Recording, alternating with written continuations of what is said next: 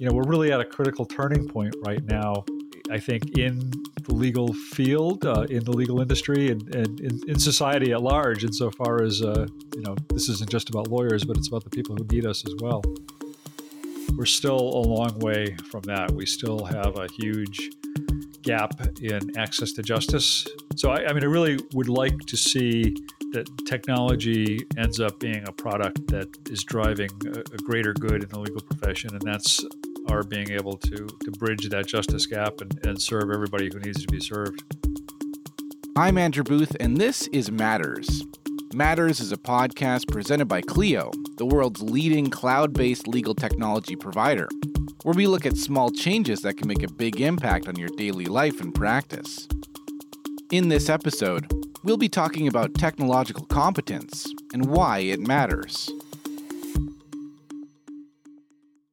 Technology is changing countless industries, shifting paradigms, and restructuring the way organizations operate. In legal, technology has begun to usher in a new era where lawyers and law firms find innovative ways to deliver services to clients. Now and in the years to come, legal professionals and practices that are able to adapt with these changes will be the ones that succeed in the long run. When I first started kind of writing about this stuff, I was thinking, well, I'll write about this stuff for a couple of years, and by then everybody will have it figured out, and there won't be any need for me to be writing about it anymore. That's Bob Ambrogi, who is, without a doubt, one of the most respected and well-known journalists who covers the legal technology space. And here we are all these years later, and a lot of lawyers still haven't figured it out at all. Besides being the founder of the Law Sites blog, Bob is a lawyer and consultant who has written multiple books, hosts a podcast called Law Next, and written and spoken about the intersection of law and technology for over 20 years. During that time, Bob has seen the legal industry come a long way in terms of tech competence, but he also feels there's an even longer road ahead. There are still an awful lot of lawyers who still don't get technology or who still don't use it well, and I tend to feel that a lot of those lawyers, I don't like to say this because I feel like a lot of those lawyers tend to be in solo and small firm practices. And on one hand, I know a lot of solos and small firm lawyers who are miles ahead of the rest of the group in terms of their adoption and use of technology. But I do a lot of speaking. I go around a lot to bar associations, and I often at solo and small firm conferences. And I still meet an awful lot of lawyers there who just kind of throw up their hands when you start to talk about technology, or tell you things like, they're going to go to their graves without learning about technology, or they're long since going to be retired before they ever have to learn about technology. They still see it as something in the future rather than something in the present. And, that's troubling because those lawyers are representing clients today and need to have those skills and don't. Despite the slow pace of technological adoption across the legal industry at large, Bob clarifies that a good deal of lawyers have embraced legal technology in a meaningful way, and over the past 5 to 10 years, he has seen a profound shift in the way legal professionals use technology in their firm. To him, this is encouraging and necessary. As the practice of law evolves to keep pace with society, Bob believes that tech competence is a standard of ethical and professional importance. Well, there's a couple of reasons. One right now is the simple fact that this is becoming understood to be an ethical requirement. That I've written a lot about what I like to call the duty of technology competence, but the ABA amended the model rules back in 2012 to create a requirement that lawyers have a duty to keep abreast with changes in technology and the benefits and risks of technology. That has now been adopted here in the U.S. by 36 states, formally adopted by 36 states, and a couple of others that are considering it or have kind of informally adopted it through ethics opinions. So, as a matter of professional responsibility, lawyers have a duty to be technologically competent. But more importantly than that, I think what really matters is that I don't think a lawyer today cannot competently represent a client without at least a minimum level of competence in technology. And there's kind of two sides to that. I mean, on one side, technology provides the tools that help a lawyer do a better job, compete effectively, represent the client effectively, deliver results at lower cost. So the tools of the trade, so to speak, are technology tools these days. And then, the other side to that is your clients are using technology, and you can't effectively or competently represent them in their matters if you don't understand the technology they're using or how technology could impact their case. Similar to Bob, attorney Monica Goyle, CEO and partner of Monica N. Goyle LPC, feels that the legal community as a whole has been slower to adopt new technologies than it should be. Before starting her own firm, which specializes in business and technology law, Monica worked as an engineer for tech companies in Silicon Valley, and then she founded her own legal tech startup called My Legal Briefcase. That experience taught her a lot about lawyers' tech competence and why it was hard to move the industry forward. As a result, Monica began working with law students as an adjunct professor at the Osgoode Hall Law School at York University in Toronto. There, she has taught tomorrow's lawyers about legal information technology and legal app development. She feels these are essential subjects not just for law students, but for all legal professionals. When I think of tech competence, I think about, how are lawyers actually doing their work? Are they doing work in the most productive and efficient way that they could for their client? We have rules of professional conduct that govern how we're supposed to deliver services. And in those rules, it says that you are supposed to deliver services in a timely and cost-effective manner. So you're supposed to be, as a lawyer, doing those things. And so there is an ethical component to that, because if you're doing your work in a way that is not the most productive or efficient way, and that is resulting in more kind of legal costs for your client, that is an ethical issue. And I believe that that's an access to justice issue, because it's expensive for most Canadians and Americans to afford a lawyer. I see technology as being kind of a key way that we could deliver legal services in a way that's more efficient, cost efficient for just the average person out there. And so I think tech competency is a key component of that. One of the things that Monica notices that holds legal professionals back is a lack of training during both law school and at their firms. Lawyers and other legal staff, she says, aren't being given the tools and knowledge they need to understand which tech options are available to them, or how to use different software platforms and applications to do their jobs more effectively. She believes law schools, firms, and bar associations should incentivize legal tech training so lawyers prioritize these skill sets, because right now, lawyers are just teaching themselves how to use tech tools, and that often isn't enough. I think a real problem for a lot of lawyers is not that they don't want to learn about technology or don't want to become more proficient in technology. It's that they don't have time in their day. Clio's own legal trends survey, does a great job of sort of documenting the difficulty lawyers already have in finding time during the day to practice law. And learning about technology is something that they see as a time suck, and they just don't have the time to do that, to kind of sit down and try and figure out. I mean, one of the most common questions I get from lawyers, and I'm not saying this just because this is a Clio podcast, but is often, I know I should get a practice management solution, but I don't know which one. Can you just tell me? I have to answer that. No, I can't just tell you. There's a lot of variables in that, and you need to do some research, you need to do some work, or get a consultant or something. But lawyers just want somebody to figure it out for them. They don't have the time to do it, and that's a real difficult problem to overcome. Bob says that the simple fact of bars adopting the duty of technology competence standards is a major step towards overcoming legal's technology gap, because it signifies to lawyers that this is important. It's something they have to learn, something that is considered one of the necessary skill sets for being a lawyer. He says 2 states have already adopted a continuing legal education requirement for technology training, and he thinks that the more states that follow suit, the clearer the need for tech competence will become. In both his and Monica's eyes, there is already a difference between firms that embrace technology versus those that don't, and in the years ahead, they believe this divide is only going to widen. Bob references a 2019 study put together by the legal publishing company Wolters Kluwer, which delves into the concept of the future-ready lawyer.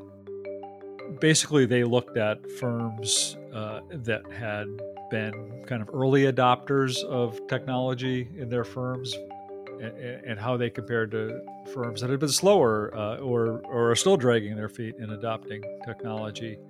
And that survey found very clear and demonstrable advantages to law firms that had adopted technology, including that generally across the board, firms that already were making good use of technology tended to be more profitable than other firms. That's an interesting point, because sometimes one of the arguments that you hear lawyers make against technology is that they worry that technology is going to cut into their profits, because they worry that they bill by the hour, and if they get a tool that's going to help them be more efficient and make it take less time to get work done, that therefore they're not going to be billing as much. And the evidence points exactly to the contrary. The Future Ready Lawyer Survey breaks law firms into 3 categories based on overall tech adoption: leading, transitioning, and trailing. Leading firms are already using technology well and will continue to implement new tech in the next 3 years. Transitioning firms are using technology to a degree now and plan to use more in the future. And trailing firms don't use technology much now and don't plan to use much in the years ahead. According to the survey, only 34% of lawyers overall believe their firm is very prepared to keep pace with changes in the legal market. But at technology-leading organizations, this rate climbs to 50%. Still, this and other stats in the survey show just how large the gap is between the need for firms to adopt technology and their readiness to do so. The survey reports that 72% of respondents say that dealing with large amounts of complex information is a top trend, yet only 31% feel very prepared to address it. Bob mentions that firms which are seen as technology leaders are more nimble, more able to respond to industry shifts, and more profitable. He believes these leading firms fare so well because technology enables them to be more competitive in the marketplace, to land more clients, to do more work in less time, and to offer billing models that clients prefer. As Bob himself is quoted in the survey, the best way to be future ready is to not wait until the future to prepare. And firms that wait too long to change their ways face significant risks. Yeah, ethics and even malpractice lawsuits are huge risk factors in the technology area. And I think a lot of lawyers underestimate or don't even think about that risk. The American Bar Association put out an ethics opinion that talked about a lawyer's obligations with regard to protecting confidential communications.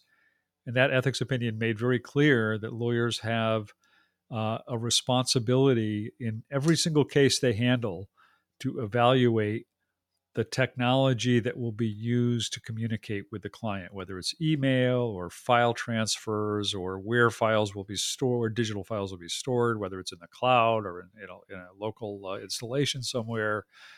And to understand what the risks are, understand who the vendors are who are going to be storing that data. There are complex questions that lawyers need to be exploring. My experience suggests that there are an awful lot of lawyers out there who wouldn't even know where to begin in asking the right questions around this sort of thing. They don't understand the technologies at play here. We have not so far seen any kind of major cases where a lawyer has been I don't know, like disbarred or something over technological incompetence. There have been some cases where lawyers have been subjected to bar discipline for incompetence. So I think we are going to see more of those kinds of matters coming to the surface, and perhaps one big one somewhere that's really going to be a wake-up call to lawyers that, boy, I can really get in trouble here if I don't understand this stuff. The other major risk Bob identifies for firms is the very real possibility of getting left behind while competitors modernize and advance. He says that at many firms which are currently making lots of money, there tends to be resistance to implementing new technologies because things are working well at present. But in the long run, this will make the firms vulnerable. Well, what we see there is that there is increasingly competition from tech-savvy operations of one kind or another. I mean, the biggest sources of competition for larger established firms right now are two. There are two sources. One is other firms that are more nimble and savvy about technology. We've seen, especially in the last couple of years, a number of law firms that have launched technology initiatives either within the firm or even as separate spin-offs to develop technology to use with their clients. So those firms are clearly going to have a competitive advantage. Bob says the other major sources of competition are alternative legal service providers, or ALSPs. These organizations provide legal services to clients but have different business models than the typical law firms. Notably, the big four companies of Deloitte, Ernst & Young, PwC, and KPMG are among the types of business operations which are venturing successfully into legal. They are using the old people process technology formula to do it very successfully, and they are delivering services more efficiently and at lower cost and picking up greater and greater shares of the market. Bob adds that the biggest pressure on law firms to adopt legal technology comes from their clients, who are much savvier and pickier today than they used to be. And Monica couldn't agree more. She says that firms have no choice but to become technologically competent. The market has already moved, there's already momentum, and their clients are already kind of using certain technologies. And so to be working with your clients, you're going to have to get on board and use the technologies. And we've seen this in law in other cases where, maybe email, for example, lawyers were kind of late adopters of email, but their clients kind of forced them to use and adopt email. So I would say one thing is that they have to kind of get up to date in learning these technologies, new technologies, to kind of be working with their clients. In order to change lawyers' and firms' mindsets regarding tech adoption, Monica says there are a number of things that need to happen. I think that even from an early stage, like at the law school level, law students should be exposed to and starting to get skills and training around the different technologies so that they already have some of that expertise going into their job, so they don't have that additional pressure when they're practicing law. And then I think for lawyers, I think it's really depends on, are you in a big firm or are you in a solo or small firm? Those are going to be factors that are going to influence how much time the lawyer has. But they should be prioritizing at least some of this because there's real benefits that they can get by improving their technological capabilities. One of these real benefits Monica speaks about is the competitive advantage of advertising and marketing a firm's services better. Thanks to technology, she says firms which are more ahead of the game can better target their ideal audiences in order to get more and better clients. And then the second thing that I think is a real benefit is that if you're for example, a solo small firm lawyer, I tell all of my friends to use Clio. Clio is just an example of a really great cloud practice management platform, but it really has helped me to kind of streamline the back-end processes. And so by streamlining, automating or streamlining some of those administrative type of tasks, you can really help to reduce your overhead. Bob echoes Monica's feelings that the value of legal technology for solo and small firms is huge. The greatest benefit of technology for solo and small firm lawyers has always been that it levels the playing field for them. The time was going back to when I started out in law practice that solo and small firms were at a real disadvantage in certain kinds of matters, in particular to litigating large matters, for example. And now there are tools that bring that all down to scale, that make it so that in fact a solo lawyer or a small firm lawyer can just as effectively represent a client in a significant litigation. Harkening back to that Clio survey, I mean, one of the problems that lawyers have is just finding enough hours in the day, and technology gives you back some of that time if you're using it. So there are real lifestyle advantages as well to being technologically competent. Whether you're just starting out with legal technology, or even if you're already well versed in this area, our experts say there are a number of ways to improve. Going to conferences turns out to be a really good way to learn about using technology in your practice. The ClioCon conference is a great conference for that. I've written favorably on my blog about the Clio conference as a great place to go and learn about technology. The ABA Tech Show, any of the number of most of the state bars put on some sort of a technology conference or a solo small conference that has a lot of technology components to it. The best way you can learn is hands-on. The best way you can learn is to start to use some of these things, and I realize that's a daunting proposition in and of itself, because if you don't understand the technology, you don't know how to get your hands onto it and start using it. But the more you can start using it, reading about it, there are a number of good legal tech blogs out there. Good magazines. The ABA Law Practice Today is a great magazine for following developments in technology. So, really read, go to conferences, educate yourself, take some time to do it. In the long run, it's going to be time well spent. For Monica, hands-on learning is critical, especially when law students and lawyers start to really understand how implementing tech can change the practice of law. I do see that the students that I'm teaching, I see it when they get that aha moment that this is the future, this is what's happening. And I think that they are still going to go into these work environments where they'll see that things are very different, that they're still, not using the technologies that they've been exposed to. But I think that they are still these change agents in these places. So I see that as one thing that could potentially help to change things in the profession. Monica also feels that firms which incentivize tech competence are moving the needle for the industry.